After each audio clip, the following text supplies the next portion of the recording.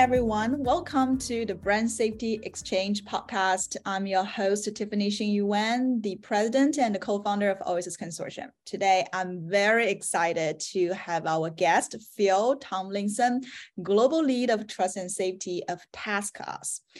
And Phil has been an early supporter of the consortium and has recently joined us as a board member and has been an expert and a veteran in the space of digital trust and safety. So today we'll share his perspectives about the space. So welcome, Phil. Thank you, Tiffany. It's a pleasure to be here. I'm really excited to spend some time with you and to talk trust and safety. Amazing. Phil, first of all, share with us about TaskUs and your role there. Yeah, so TaskUs are a global outsourcing company headquartered in the US, but with a global footprint. We have about 50,000 employees around the world. We do a bunch of stuff, but one of our main services that we offer is trust and safety and content moderation. So I lead the trust and safety service at TaskUs. I've been in the role for about 3 years.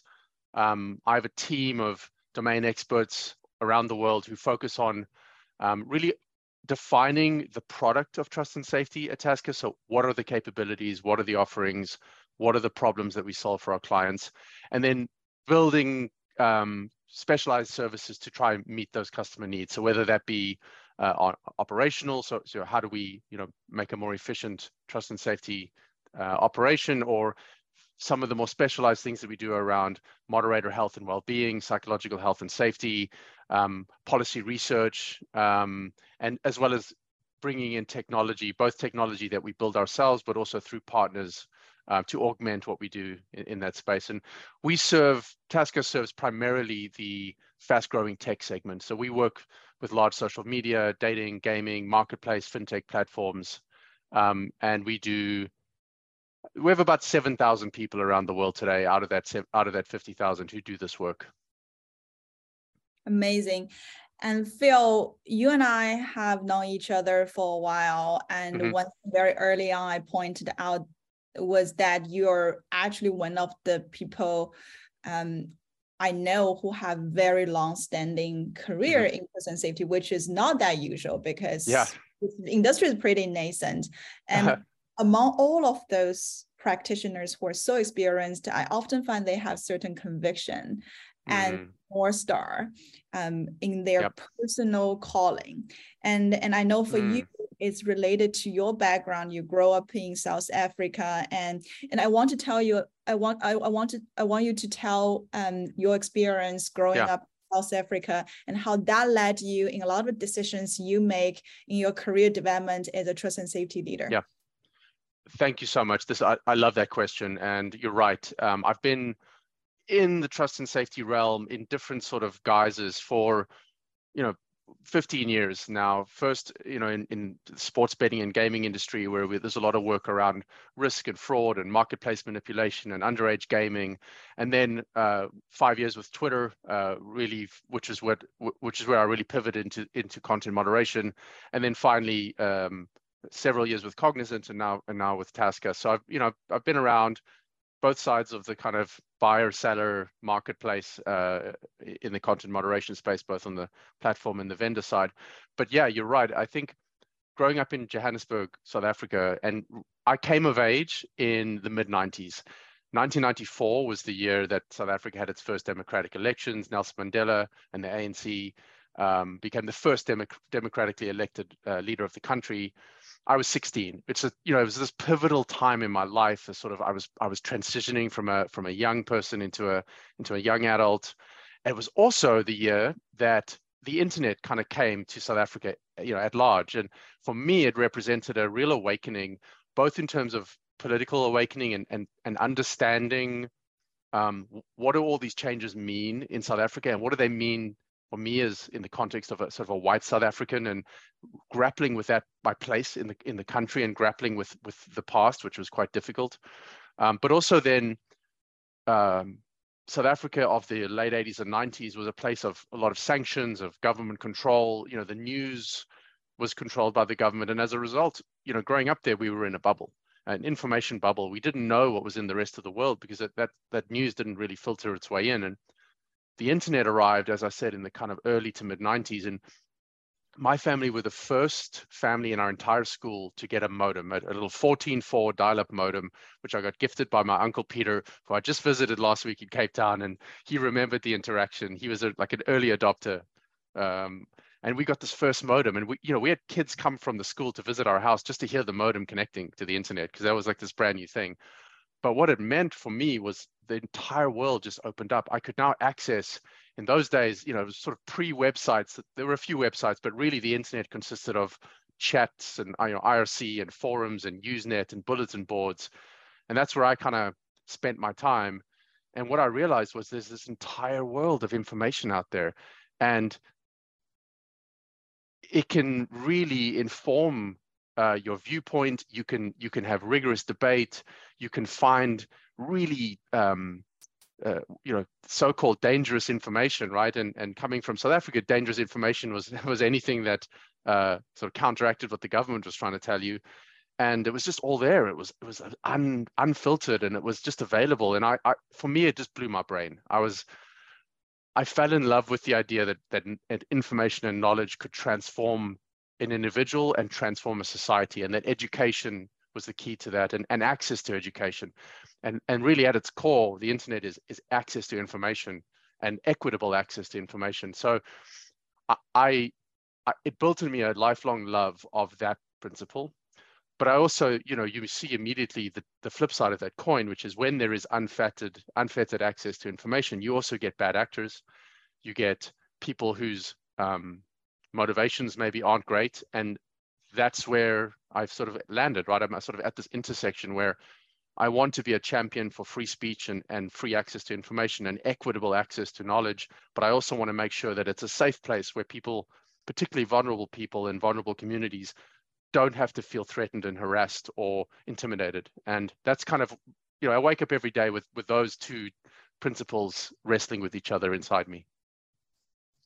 I can hear the excitement in your voice when we let our memory goes back to the dawn of the internet. And you were right, we had so much hope, so much excitement for the internet, and a Web 1 was a great time.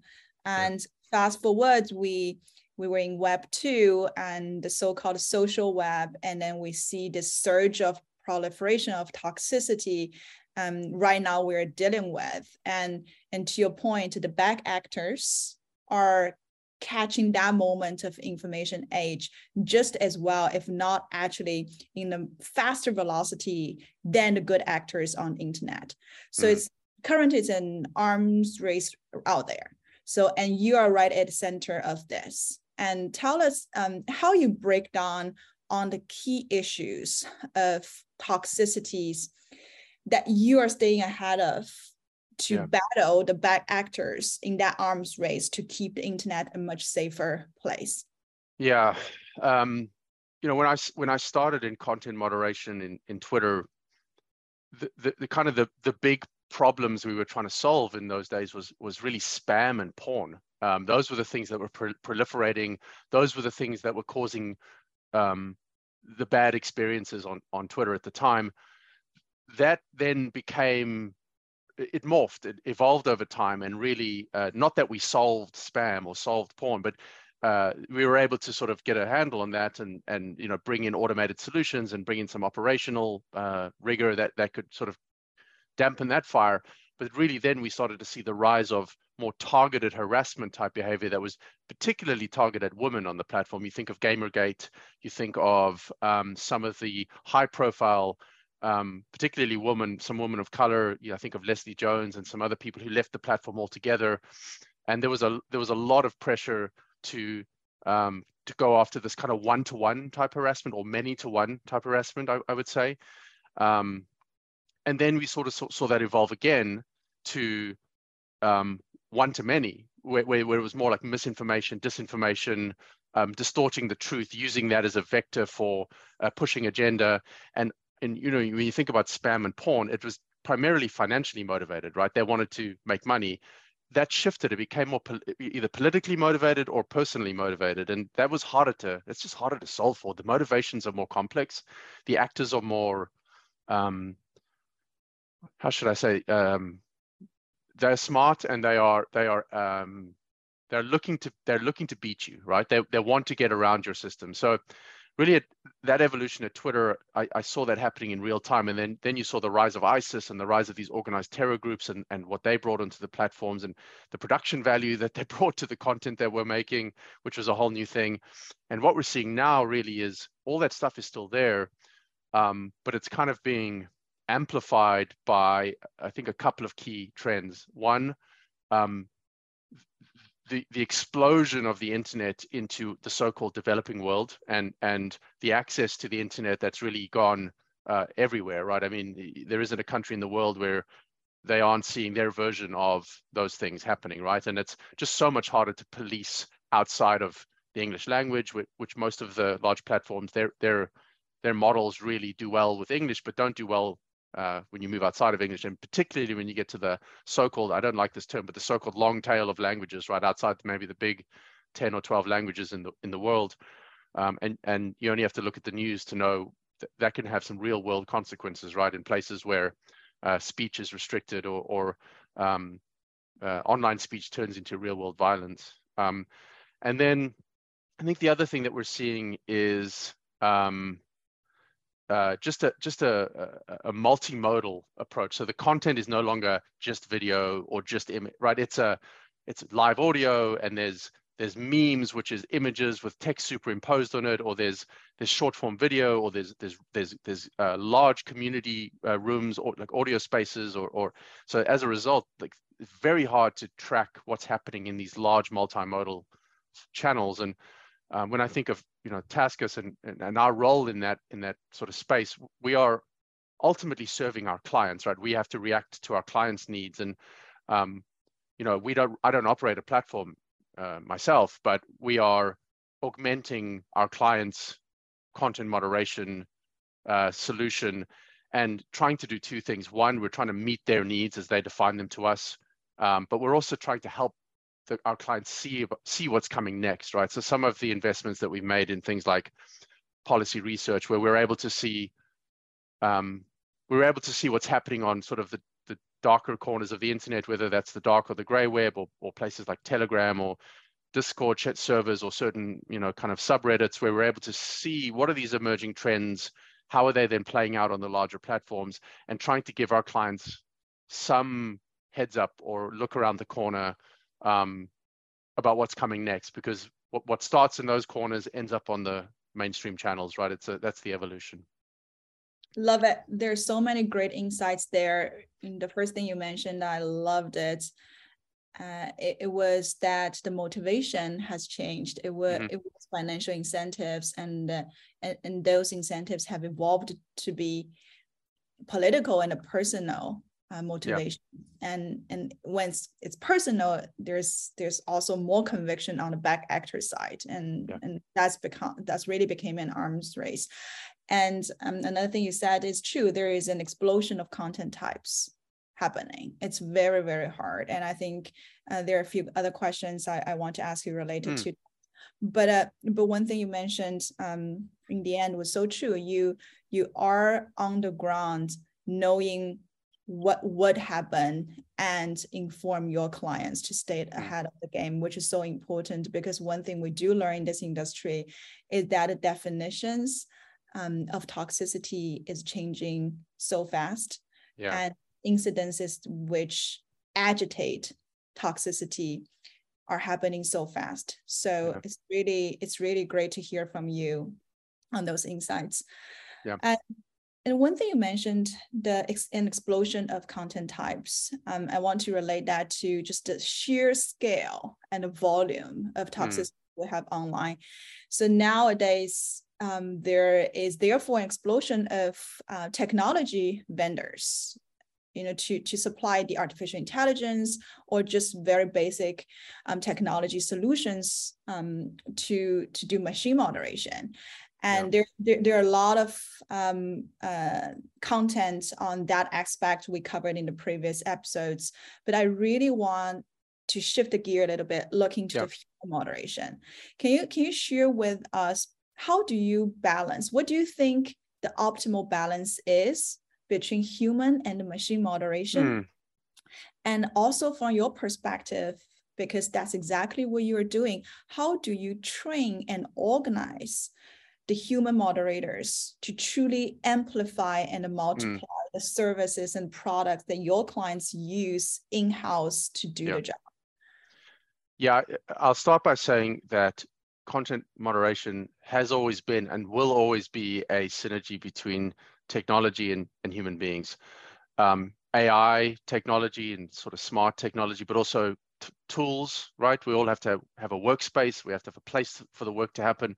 And then human beings who are the experts, decision makers, curators, escalators, reviewers, judgment makers. And the closer that ecosystem works together in a sort of symbiotic way, the better the system will be theoretically, right? Because you're informing decisions that your human experts are making should be informing how you improve your algorithm, which should be informing how you improve your tools, which should be making your humans more productive, and your flywheel starts going that way. And in the best kinds of trust and safety operations, that's the way it works. I think that the challenges there are a couple.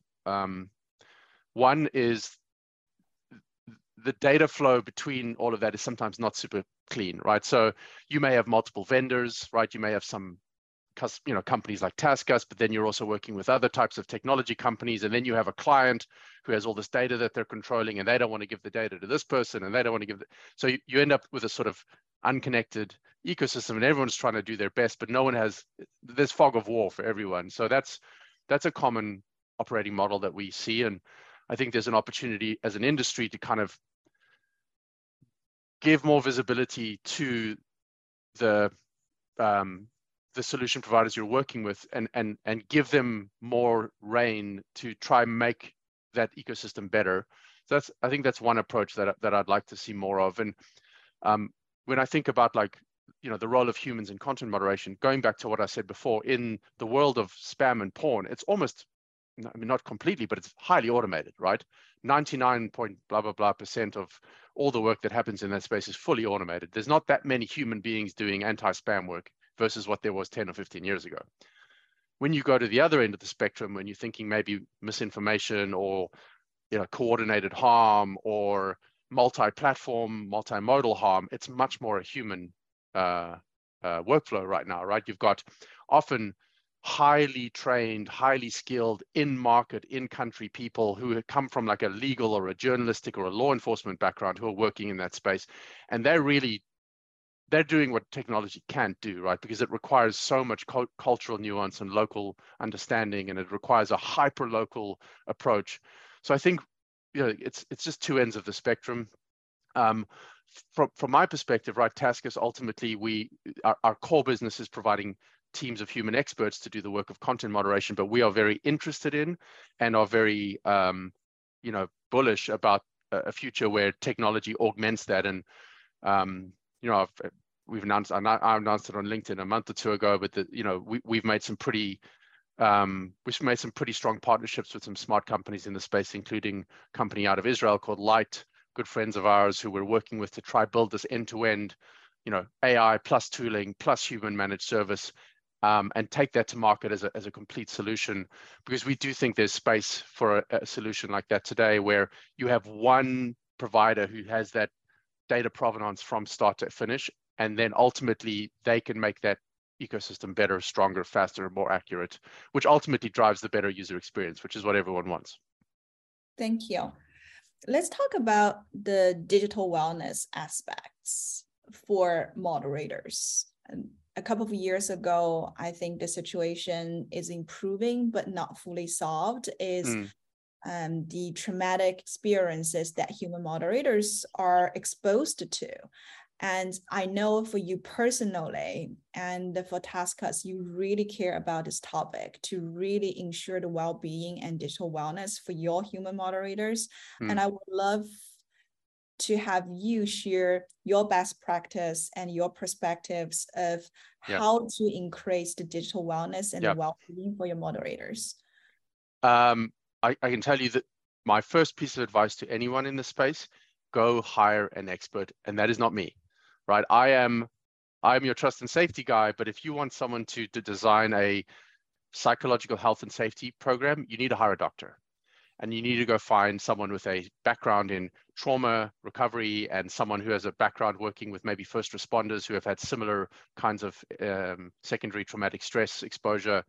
And you need to give those people funding and backing and support to build a well-being program that transcends traditional employee workplace wellness, right? And that was my big aha moment, which was when I was doing this work 10 years ago, we were all lay people, right? We were like, oh, we probably need some downtime, or we probably need to see a psychologist once a quarter, or we probably need a stress ball, or maybe to meditate. And all those things are good, but I'm not an expert. What do I know, right, about brain-based interventions or clinical health or psychology? I'm learning as I go, but I will never be an expert. So my aha moment was go and hire that person and give them the support, backing, and funding that they need to build a team and build a program. And then you will see the real results, right? Because those folks are trained and expert in improving health outcomes. And that is the key for me. And then you can do cool things, right? Once you have that in place, you can look at take the role of technology, and maybe there's some interesting distancing techniques you can use, whether that's blurring or grayscale or some kind of VR or AR interventions. There's also interesting partnerships with academia, which you can only do if you credentialize yourself by bringing in clinicians in the first place. Academia doesn't want to partner with your HR team. They want to partner with doctors, right? So for me, that was the big aha moment. Specifically, what are the components? One, you need access to clinical staff on demand when you need help.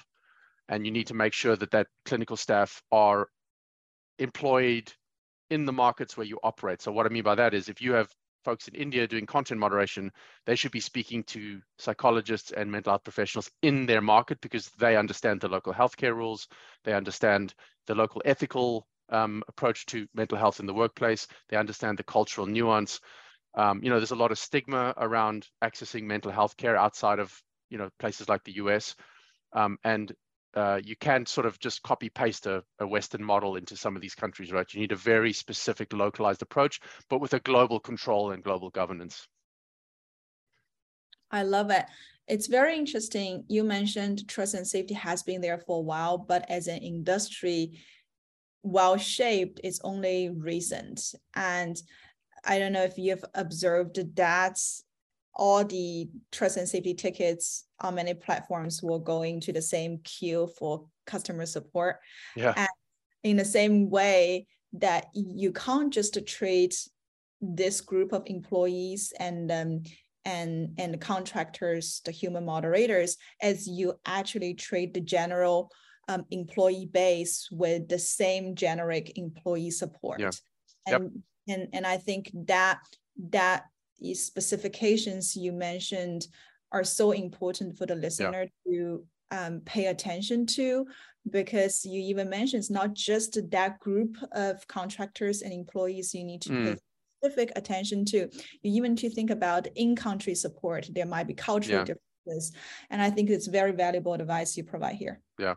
And one other thing I would say, a good analogy that I heard that I like to repeat is, imagine you're running a nuclear power plant. You have certain roles.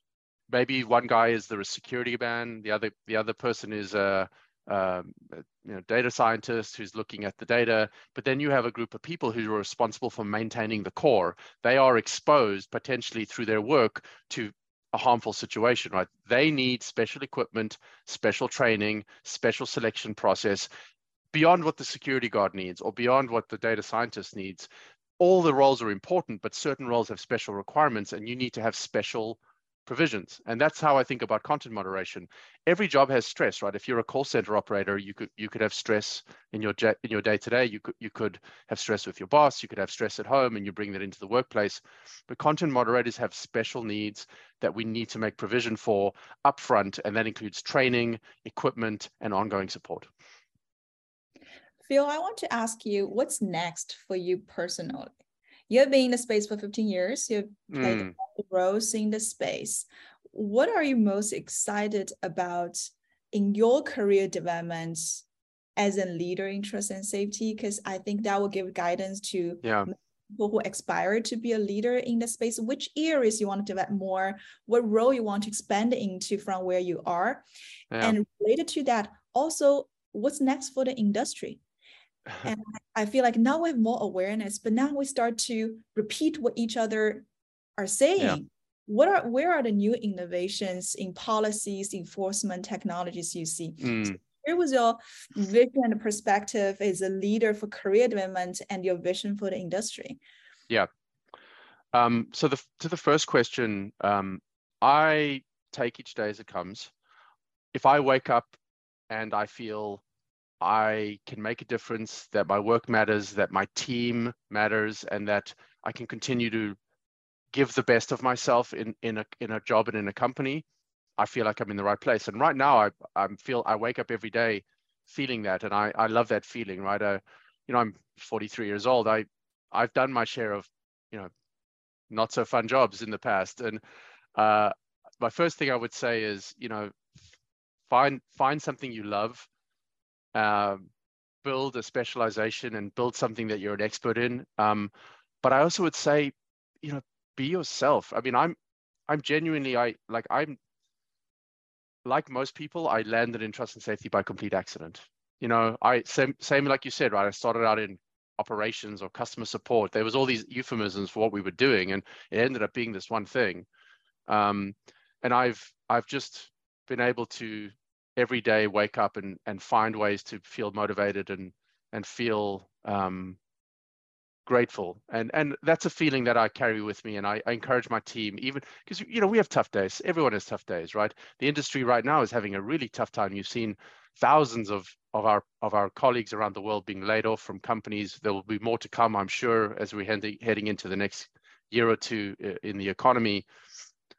I would just encourage folks to continue to find homes for themselves where they feel like their opinion and their work matters, and the good stuff will come from that, right? Whether that's financial reward or career development and career growth. But if you're living that truth for yourself, I think, maybe I'm a little bit wishy-washy in saying that, but I do believe that you live that truth for yourself in your career, the other stuff will flow from that, right? The stuff that is more sort of, ambition oriented. And then in terms of where the industry is, I'm kind of excited about the next few years, and I'll tell you why. Out of the last recession, some of us are old enough to remember the 2008 one, some of us even the 2001 one, but innovation comes out of these tough times, right? The next batch of really smart services and platforms are being currently developed right now by employees that are leaving these big companies, and those are going to be the next generation, right? Whether that's the metaverse or Web3 or something else that we haven't yet, coined a name for, but the innovation right now is happening, and I'm very excited about what that looks like. I'm very excited about, going back to what I said to you at the start, how do we make access to knowledge as free and as equitable to as many people in the world as we can, particularly those in the global South who have traditionally not had that. And if these innovations that are currently being worked on can help us get a little closer to that goal, then I'm here for it, man. This is what I wake up every day working on in some way or the other. And to kind of put a cherry on it, what's next for me? At some point in the future, I would like to maybe start my own company, do something, that's just mine. I've never really done that before. Definitely nothing that, not doing that in the next, year or two, but I think down the line, that would be something I would like to explore. Well, Phil, when you start your own venture, make sure that you let me know. I'll be supportive of whatever venture you embark on. And on this note, I also just want to say thank you to your point of how we make knowledge and practices more available to all. I want to thank you for your contributions and leadership in developing our OASIS user safety standards, right? And that was one of the biggest milestones for the consortium. And the real pain point was exactly you were saying. There wasn't definition of good. there wasn't shared knowledge and practice for different platforms Yep. of different societies and regions to abide by. And therefore, it's very hard to create policies and enforcement from there. So I thank you for your contribution to evolve the standards with all of us and your leadership as a board member for the consortium. It's my pleasure. On that note, are there anything else you want to say that I haven't asked you? I don't think so. I think we've covered a lot of good ground. I am extremely proud of my and Taskus's association with the OASIS Consortium. I think, you and I have been speaking for some time, Tiffany and I. I'm a big fan of just more open communication, more collaboration, and all of us are ultimately working towards the same thing. We're all mission-driven, purpose-driven people. We have different approaches. Sometimes we don't agree necessarily on everything, but we're all trying to do the same thing. And for too long, this work has happened in silos. It's happened it's been shameful, right? It's like, oh, what do you do? Like, and you don't want to talk about it, or you're not allowed to talk about it, but this is happening. The work is not going away. And the sooner we create a sense of vocation and of professionalism and of career about this, and this is where OASIS comes in, and other organizations that have set up around. And I think more power to you and to your organization, and I'm delighted to be associated with it. Thank you, Phil, and thank you for coming on the podcast and share with us your great knowledge and expertise. You're welcome. Thanks. I'll be back anytime. Thank you, Phil.